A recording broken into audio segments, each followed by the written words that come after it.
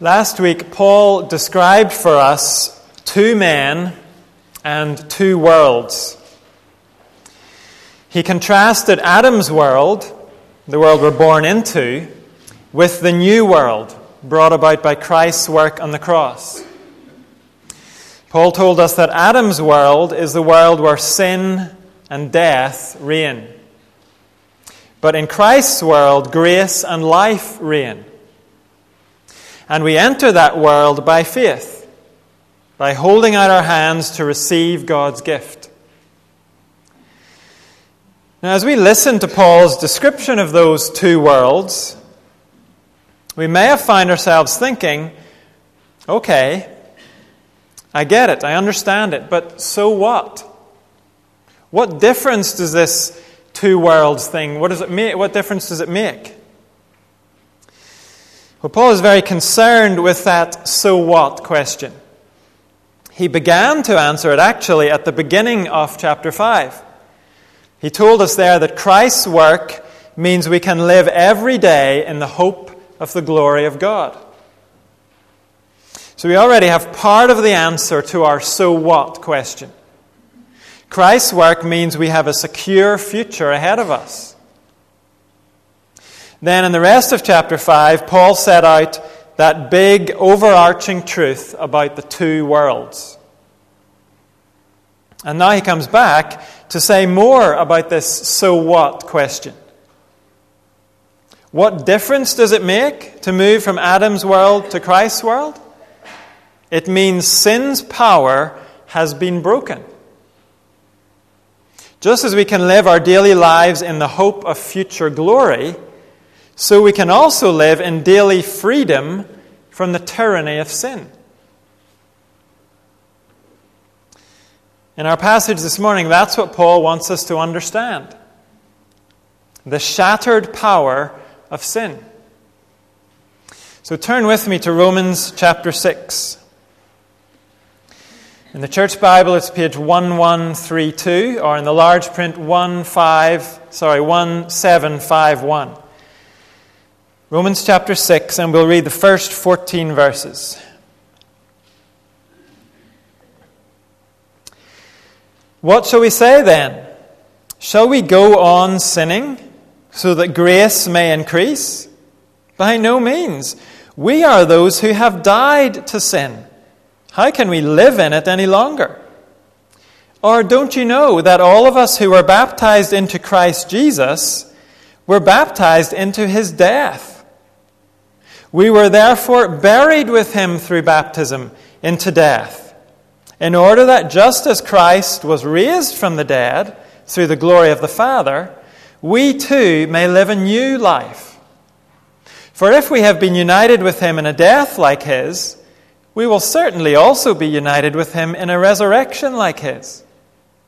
For we know that our old self was crucified with him, so that the body ruled by sin might be done away with, that we should no longer be slaves to sin, because anyone who has died has been set free from sin. Now, if we died with Christ, we believe that we will also live with him. For we know that since Christ was raised from the dead, he cannot die again. Death no longer has mastery over him.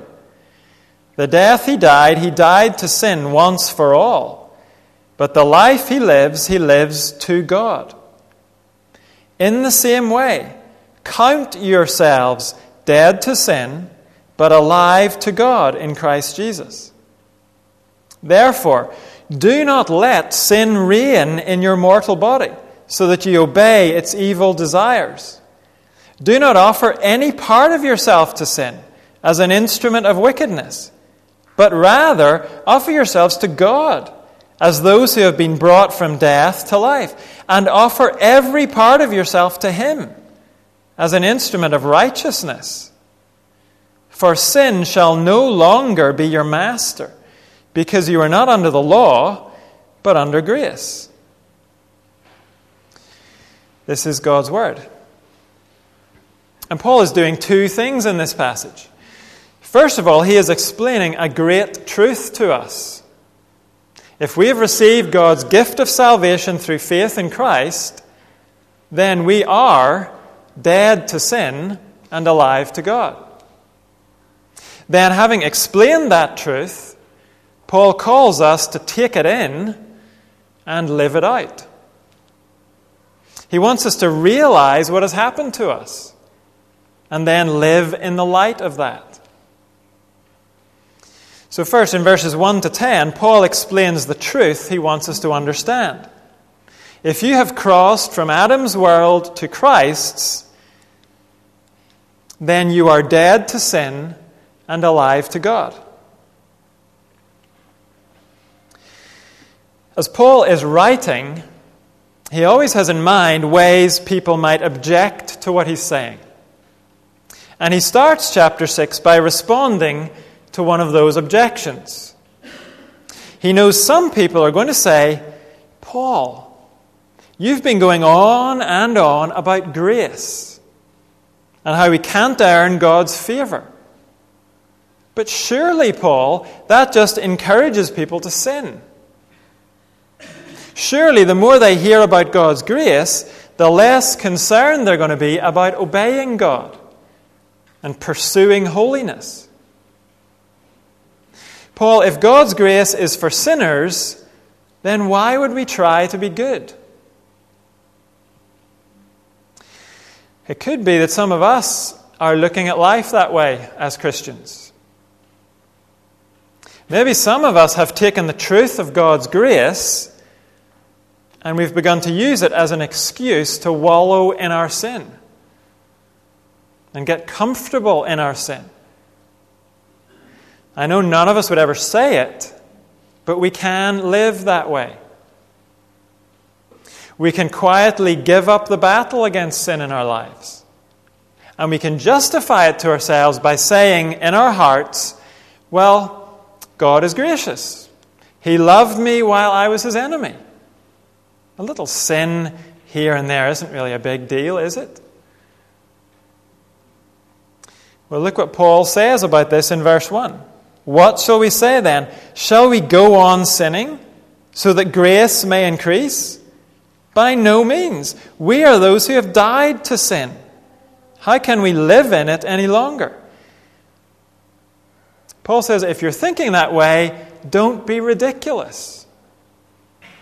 When you receive God's gift of salvation, it doesn't give you license to sin. It makes you dead to sin. That is the real relationship between grace and sin. But we have to ask, what does it mean to be dead to sin? Well, to understand it, we have to understand what it means to be united with Christ. And that does not simply mean we are on the same team as Christ. It does not simply mean that we share the same viewpoint as Christ. It does not simply mean that when people slander Christ, we get offended on his behalf. All of those things might be true, but the unity Paul is talking about is much more than that. He means that our lives are intertwined with Christ's life. Our existence is bound up with his. One writer gives the example of two trees whose trunks have been knit together, like this.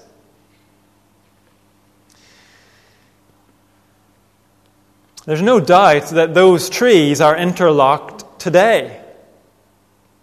But clearly their histories are interlocked as well. Their unity can be traced way back, for years probably. And Paul is saying that's what has happened with your life and Christ's. When you recognize that his death was for you, that it was your way to forgiveness and life, and when you embraced that good news, then your history became knit together with his. Look how Paul explains it in verse 3. Or don't you know that all of us who were baptized into Christ Jesus were baptized into his death?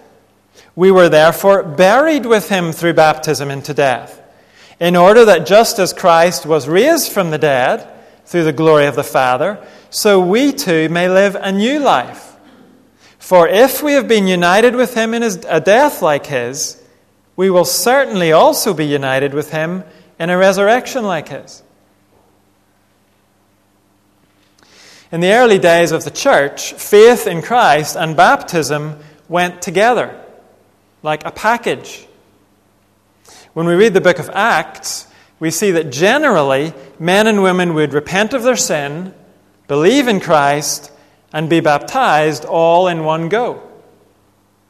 They heard the apostles preach, and they were baptized the same day. So Paul is not saying here that baptism saves us. Talking about baptism is shorthand for repentance and faith and baptism. Baptism was the outward sign of the new spiritual life these people had already received. And that's still what it means today. And Paul's point here is what happens when we receive new life in Christ. We become united not just with the living Jesus today, but with Jesus' history, with his death, burial, and resurrection. It's as if we were nailed to the cross with him, and laid in the tomb with him, and walked out of the tomb with him. And Paul says that means we are new people. We have a new life to live. When we look at the risen Jesus as he's presented to us in the New Testament, it's very clear that in one sense, he was the same person before and after the cross. But it's also true that he was different. Back in chapter 1, Paul said Jesus was appointed the Son of God in power by his resurrection from the dead. He'd always been the Son of God. But at his resurrection, he received a new status. The New Testament explains that new status in various ways. He was given the name above every name. All things were placed under his feet. He is now head over everything. And the significant thing for you and me to see is, it was not a case of Jesus pretending to be different or acting different after the resurrection. He really was different. And our unity with Christ means we're different too. We may look just the same as we used to look, but we are different. And Paul explains the difference by talking about the dead you and the living you. First, the dead you. Verse 6. For we know that our old self was crucified with him, so that the body ruled by sin might be done away with, that we should no longer be slaves to sin. Because anyone who has died has been set free from sin. What does Paul mean by our old self? Literally, our old man. Is he talking about a part of us? Is he saying part of us was crucified with Christ and we just carry on with what's left? A bit like this. Is that it? No, Paul is saying something much more comprehensive than that. The reality is actually like this. John Stott explains it this way. What was crucified with Christ was not a part of me, called my old nature, but the whole of me, as I was before I was converted. In verse 6, Paul describes this old self as the body ruled by sin. When we lived in Adam's world, with Adam as our representative, then our minds and wills and our eyes and arms and legs were at the beck and call of sin.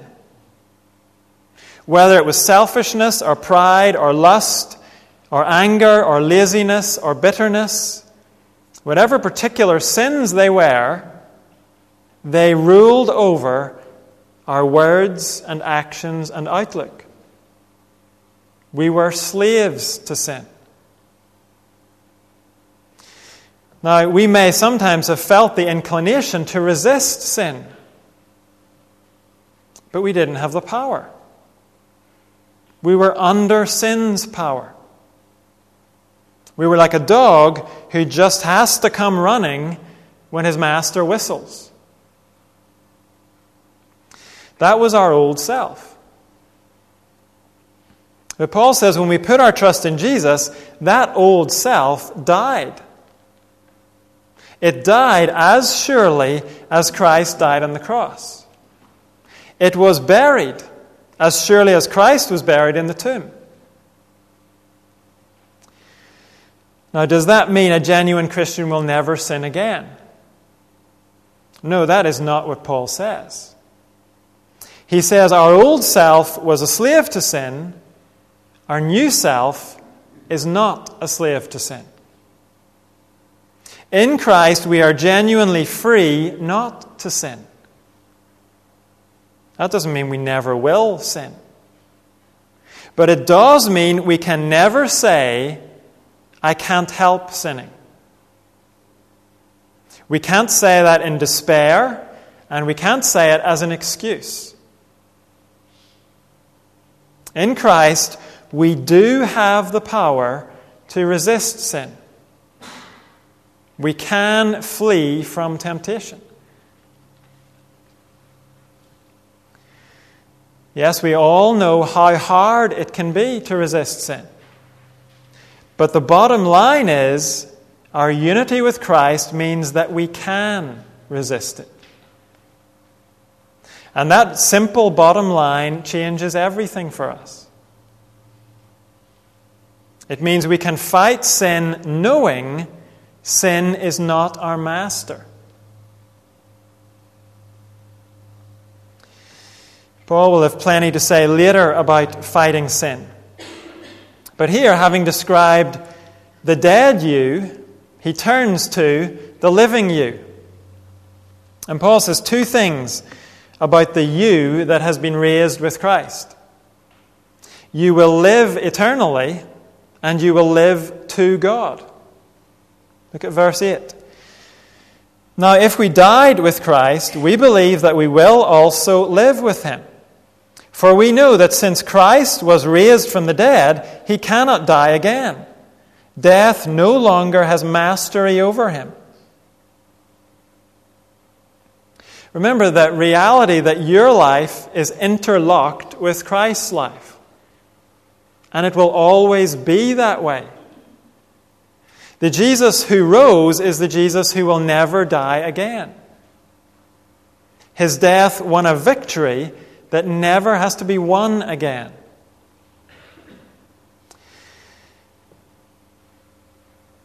Everywhere else in the world, victory can be short-lived. In the world of sport, the effects of victory are very short-lived. Maybe you win the Premiership. But within a couple of months, what happens? The new season starts, and you're chasing victory all over again along with everybody else. Maybe you make it to number 1 in the world rankings for golf or tennis. But in order to stay there for longer than a month or whatever it is, you need new victories. Last week, we've been remembering the victory that came from D-Day. And as great as that victory was, it didn't secure victory forever.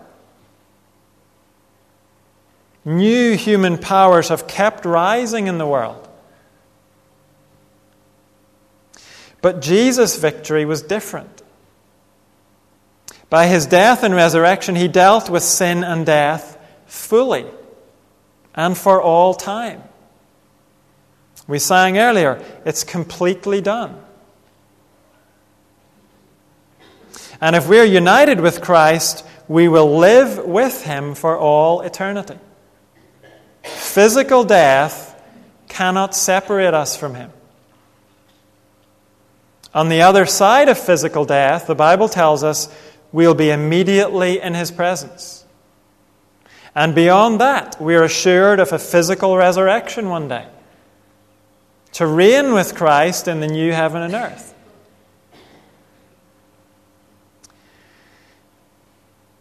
And notice what we're told about Christ's life today in verse 10. It is to God. In other words, it's for the glory of God. God the Son lives for the glory of God the Father. And remember, our lives are interlocked with the Son. So our lives are also for the glory of the Father. That is the truth Paul has for us in this passage. If we've received God's gracious gift of new life in Christ, then we are dead to sin and alive to God. What's next? Well, just as important as the truth itself is what we do with this truth. And in our final verses, Paul tells us to take it in and live it out. First of all, we have to take it in, verse 11. In the same way, count yourselves dead to sin, but alive to God in Christ Jesus. Let's be really clear about what Paul means here. He does not mean pretend you're dead to sin and try to live as if it's true. This is not a little cognitive behavioral trick for us to try on ourselves. We are not being summoned to an exercise in imagination. No, Paul is summoning us to recognize the truth. When Paul says, count yourselves dead to sin but alive to God, he's telling us to get this truth into our minds and into our hearts. If Paul was in the US, he'd say, do the math. Add up the facts and look at what you've got. The perfect Son of God died as the substitutionary sacrifice for sinners. He won a decisive victory over sin. Sin's tyrannical power is broken. And you are intertwined with Christ. His victory is a reality for you too. Sin's hold on you has been broken. Its power in your life is shattered. Realize that. Recognize it. Believe it. It's the truth. Why is it so important that we recognize this? Simply because if we don't recognize it, its power will remain unactivated in our lives. It will lie dormant in our lives. Our union with Christ is true whether we realize it or not. But unless we realize it, we're going to go on living as if we're slaves. Martin Lloyd-Jones gives a great illustration of this. He mentions the slaves in America in the 1800s. Those men and women lived under the power of their masters. But at the end of the Civil War, slavery was abolished. Millions of slaves were declared free. Their status genuinely did change. But the sad fact is, many of them continued to live as if they were slaves. Especially the older ones who'd known a lifetime of slavery. It was as if their freedom never really sank in for them. It was a fact, and they'd heard the announcement of their freedom, but they didn't truly realize what it meant. And so they still cowered and trembled in the presence of their old masters, the former slave owners. Those former owners had no authority over them anymore. But that reality never seemed to dawn on some former slaves. They never quite took it in. And so their lives never really changed.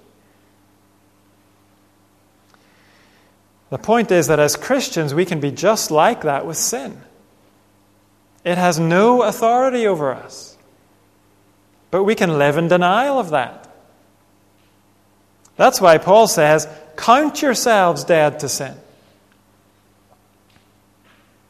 If you and I are Christians, then there are two reasons why we sin. And the first reason is that we either have not realized or we have forgotten who we are. When the opportunity to sin stands in front of me, like one of those former slave masters in America, when sin comes and tries to command me, I do not have to do sin's bidding. It has no power over me. If I do serve it, it's because I haven't done the math. I haven't added up the sum of Christ's victory. I haven't let God's emancipation proclamation sink into my heart.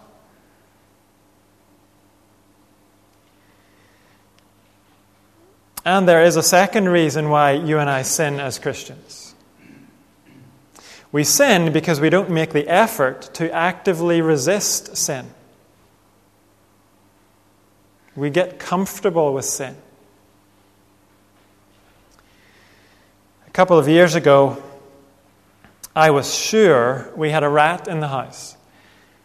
I could hear it scratching around in the night, and I went to great lengths over a period of weeks to try and find it. I pulled up floorboards, some of which I couldn't get down again. I put down traps under those floorboards and on top of those floorboards. I poked around between our bedroom ceiling and the floor of my study, and I couldn't sleep when I heard that thing scurrying around in the night. But then one day, as Megan was coming home, and as she was walking up our front path, she saw a little bird disappear into a hole just under our roof, above our bedroom. Now, I'm sure that I should have figured it out long before. The chirping sounds should have given the game away, really. But eventually, we had the evidence. It was just a bird building a nest. And at that point, the whole situation changed for me. We still had an animal scratching around in our ceiling. But I stopped all of my efforts to get rid of it. And I didn't lose any more sleep over it. And every year when the nest is empty for a while, I always think I should block up that hole before next year. But I never get round to it. The thought of having a rat in the house just repulsed me. But having a bird, it's kind of cute. It doesn't bother me at all. And we can get like that with our sin too. We just get comfortable with it. We end up treating sin in our lives like a harmless little bird, instead of the filthy rat it actually is. We stop looking on sin as an intruder in our lives, and we just start seeing it as normal. And here in Romans 6, having told us that we are free from sin's power, and having encouraged us to take in that truth, now Paul calls us to go to war against sin. Look again at verse 12. Therefore, Do not let sin reign in your mortal body, so that you obey its evil desires.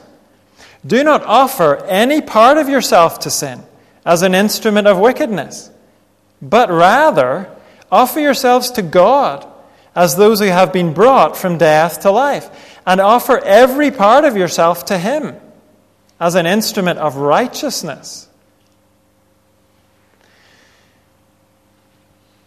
It's very clear from what Paul says here that although sin's power has been broken, it is very possible for you and me to live under its reign. Paul would not say in verse 12, do not let sin reign, unless it was a possibility that we might let sin reign. If we're Christians, then we are not in Adam anymore. But we can still live as if we are. We can live in denial of who we really are. We can give in to the old temptations, the old ways of thinking and living, the old influences, the old lies. The power of those things has been broken in our lives, but they haven't gone away. Our old master is still prowling around. John Wesley said, sin no longer reigns, but it does remain. And it will be only too happy to reign if we will let it. Sin will be happy to command us if we will submit to it. Just like one of those American former slave owners, strutting around, hoping he can still get his former slaves to obey him. You and I have the ability not to give in, but we have to exercise that ability. We have to resist our old master. And in fact, we are to go on the offensive against him. In verse 13, Paul says, do not offer any part of yourself to sin. Not your body, not your mind, not your strength and energy, not your sense of humor, and not your creative abilities. And notice how Paul immediately follows that up with a positive command. It's not just resist, but rather offer yourselves to God. Offer every part of yourself to Him. What does that mean? Well, if you have a likable personality, for example, or an ability to persuade others, do not use those things to manipulate others into doing what you want. When you do that, you're serving your old master.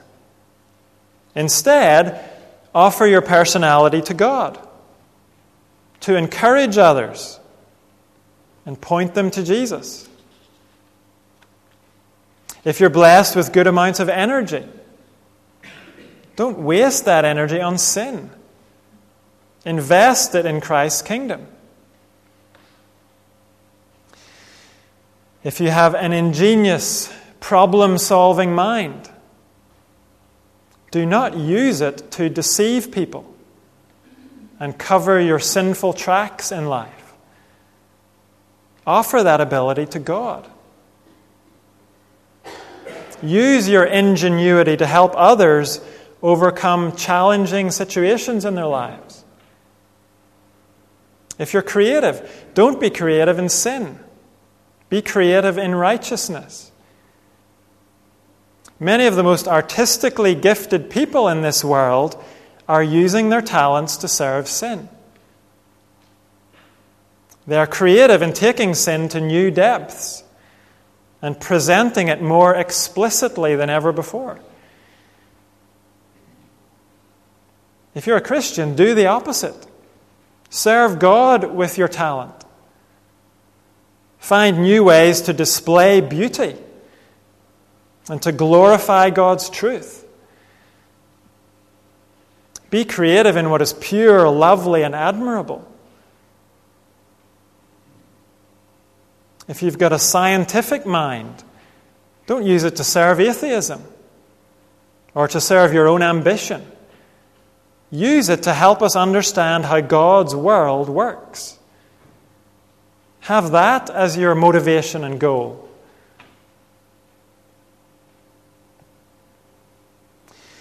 In unity with Christ, you are dead to sin.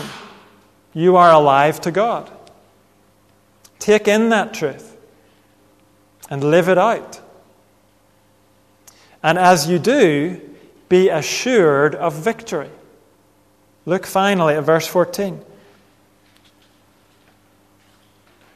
For sin shall no longer be your master, because you are not under the law, but under grace. Paul has just called us to put in serious effort to resist sin.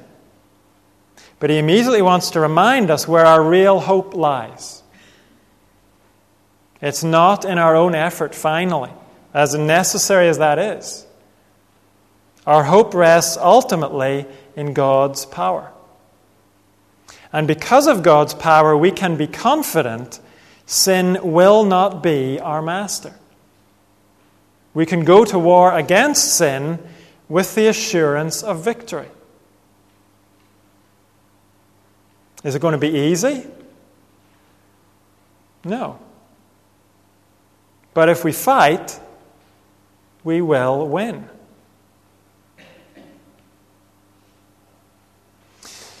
Paul's explanation here is that we are not under the law, but under grace. And he will have much more to say about this in the passages to come. But here his point is, very simply, we are not condemned to try obeying God in our own strength, only to fail and have the law expose our inability. That's what it was like trying to obey God in our old self when we were allied with Adam. But now, with Christ, God's grace provides us with the power we need. Sin will no longer be our master, because our new master is with us in the fight against sin.